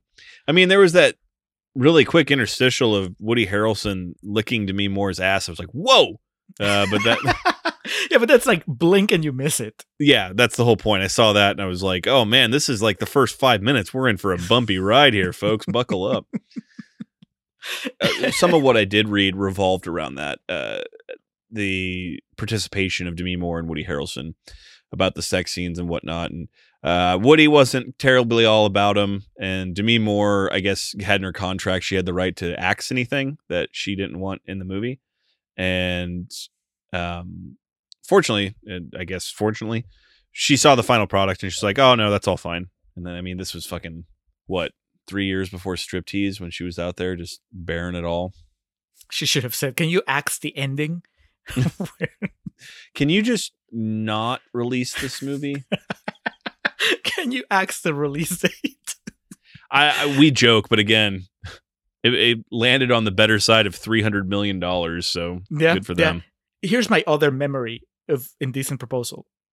I remember the buzz and the discussion, the debate around it, the controversy, because I remember reading this article, and this was, of course, I was living in Peru, so I was reading reports from reports, just people kind of like, because I don't think anybody cared in Peru, but in the States, that the reports were that people were up in arms, certain people that were offended by the premise of the movie. They were saying, yeah, so it's rated R, and yeah, our kids can't go watch it in theaters, but that doesn't mean that they don't hear about the movie, that the premise of the movie is enough to corrupt their young minds. And so the example that somebody was putting there was like, yeah, kids in school, now they're asking, hey, would your mom go for it if they offer her $1 million? It was such a more innocent time that people were up in arms about the marketing of this movie, when now I guess you could say that there are PG-13 movies that are going to, I guess, if you find that a corruption of your child's mind, like there are PG-13 movies that are doing far worse right now. And it's only been 20 years or so, I guess closer to 30.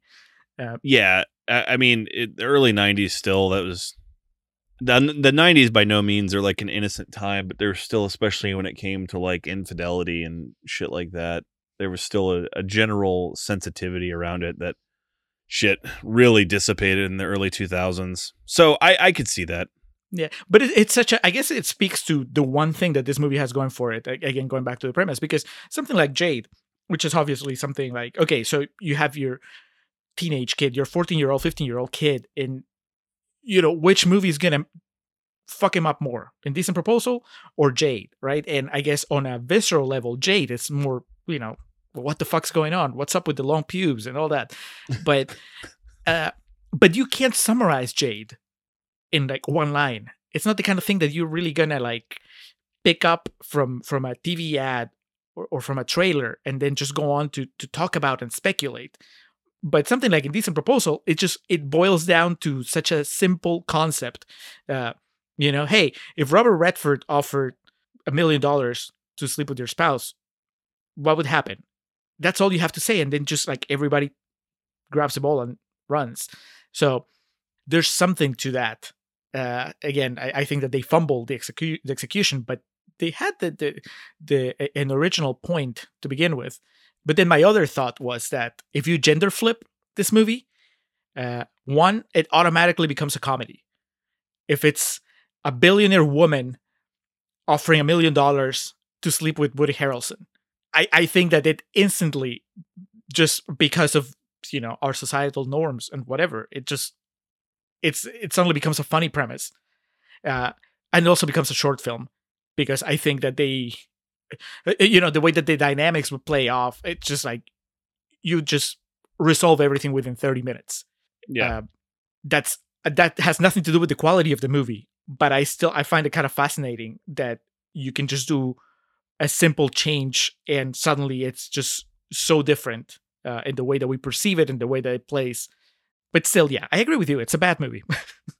So, not necessarily related to what you had just said, Julio, but one thing this viewing made me realize, or get, I guess, was a scene from Kingpin, because Kingpin is, next to Dumb and Dumber, probably my favorite Farrelly Brothers movie.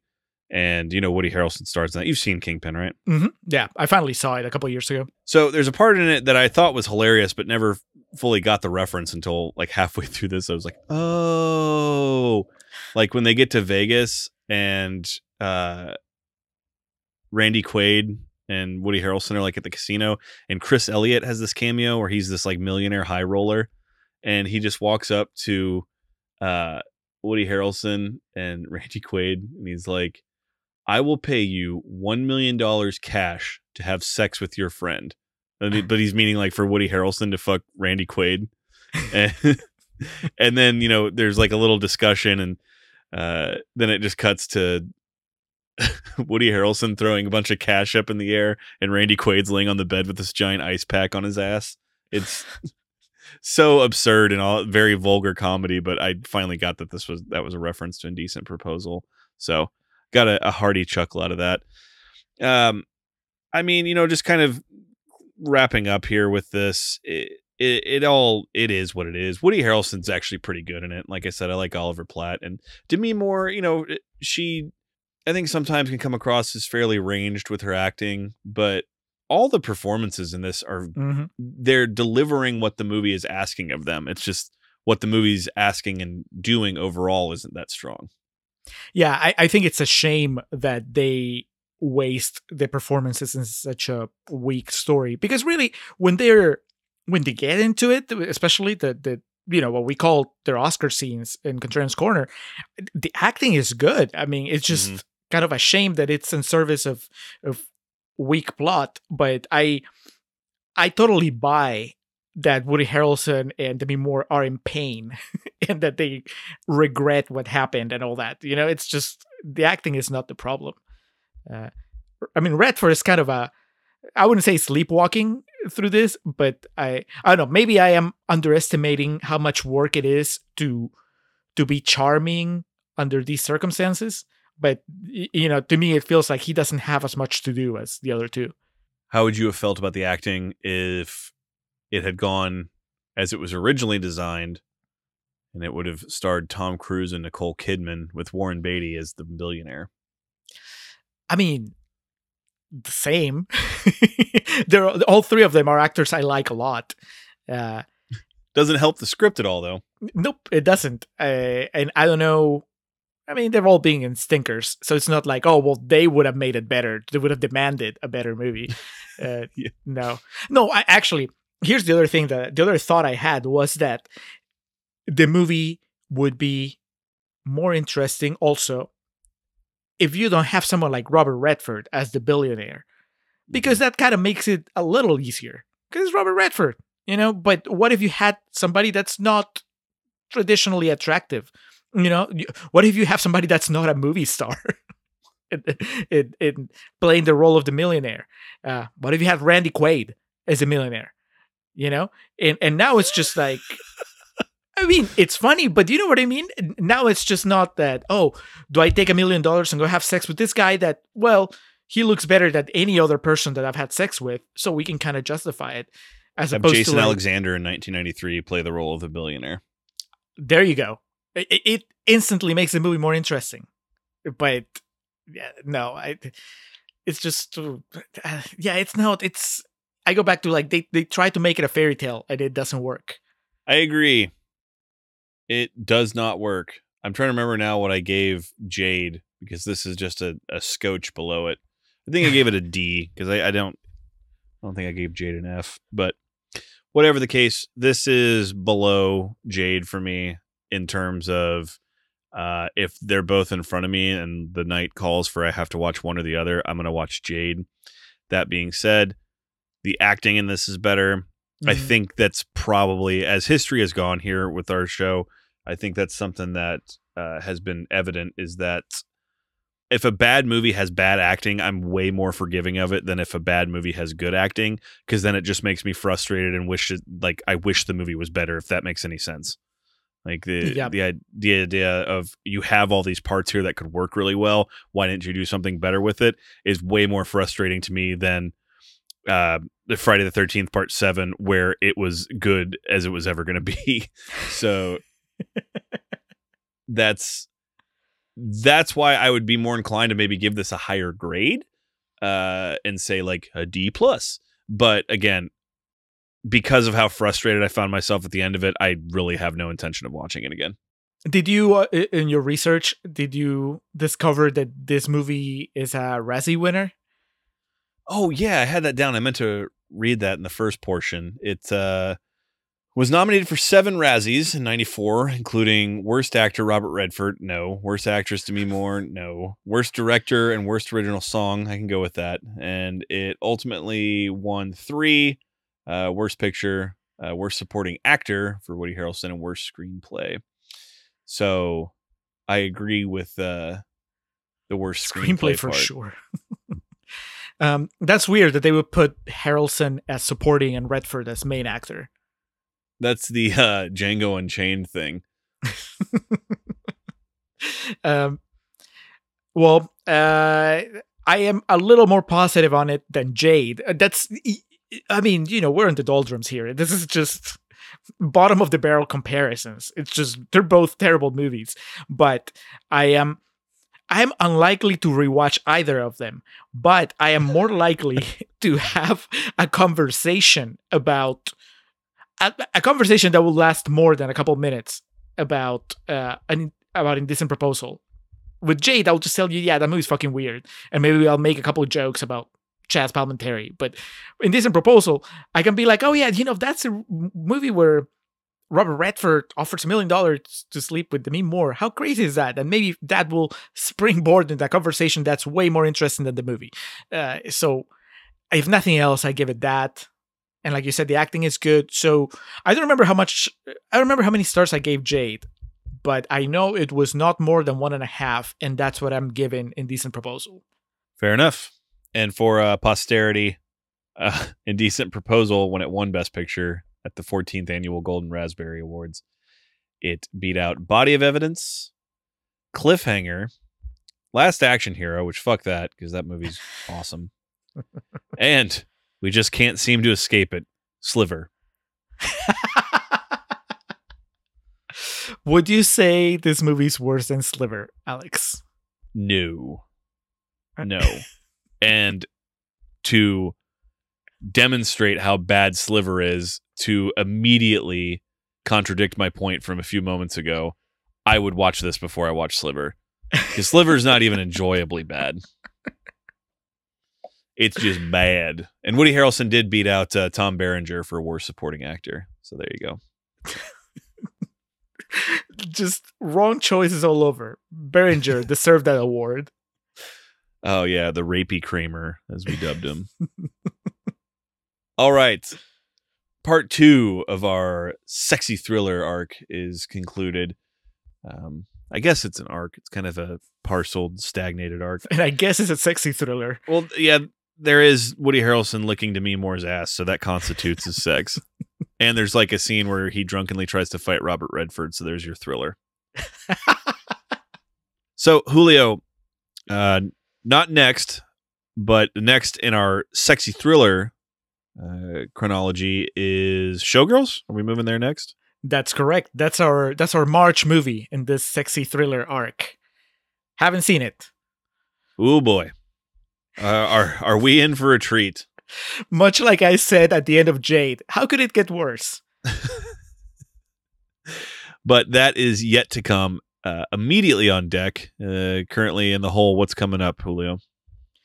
So we're closing down February with our patron pick for the official feed, which is our patron Ben picking Sling Blade, which is also a movie I haven't seen, and you haven't either, right, Alex? Speaking of Billy Bob Thornton. Yeah, unexpectedly getting back-to-back Billy Bob Thornton appearances, which is something I don't ever see myself really complaining about. But Sling Blade is on deck. That's going to be a first-time viewing for both Julio and myself, so that should definitely lead to an interesting discussion. Yeah, and either before or shortly after Sling Blade, if you're a patron, you will get our aforementioned bonus exclusive on End of Days, which I haven't seen since it came out. So that was before we turned a corner into the new millennium. I think that was a 1999 release. It was. And yeah, Sling Blade 96% on Rotten Tomatoes, so we're going to be taking Billy Bob down and his taters down a peg. I do know that line from the movie. All right, so that was Indecent Proposal. On deck is Sling Blade. Moving into perennial plugs, we have the Festive Years, who provide our opening and closing tracks.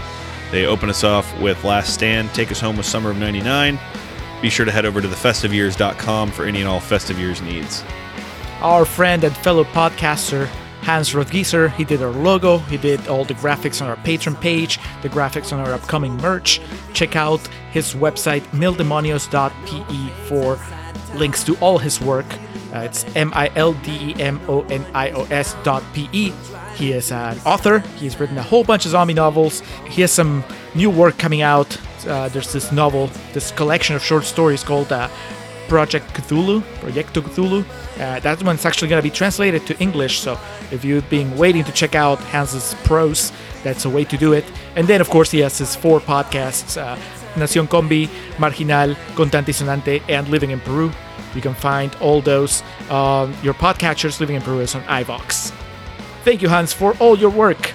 And lastly, we want to, as always, give a shout out to Zoe Perez, who helps keep our social media game tight and nice and presentable for you, the masses. If you haven't already, be sure to go over to Instagram at Contrarian Prime and give us a follow. Of course, you know our Twitter account at Contrarian Prime, and then also the way Facebook works, it isn't an at, is it, Julio? It's like a /Contrarian Prime. Yeah, facebook.com/Contrarian Prime, because Zuckerberg has to be difficult. Exactly. But in any event, Zoe helps make a lot of really nice graphics, and I always use the word curates our social media game. So, Zoe, as always, much appreciated. With all that being said, that is going to do it for Indecent Proposal. That is going to do it for this episode of The Contrarians, where we're right and you're wrong, and we will catch you next time.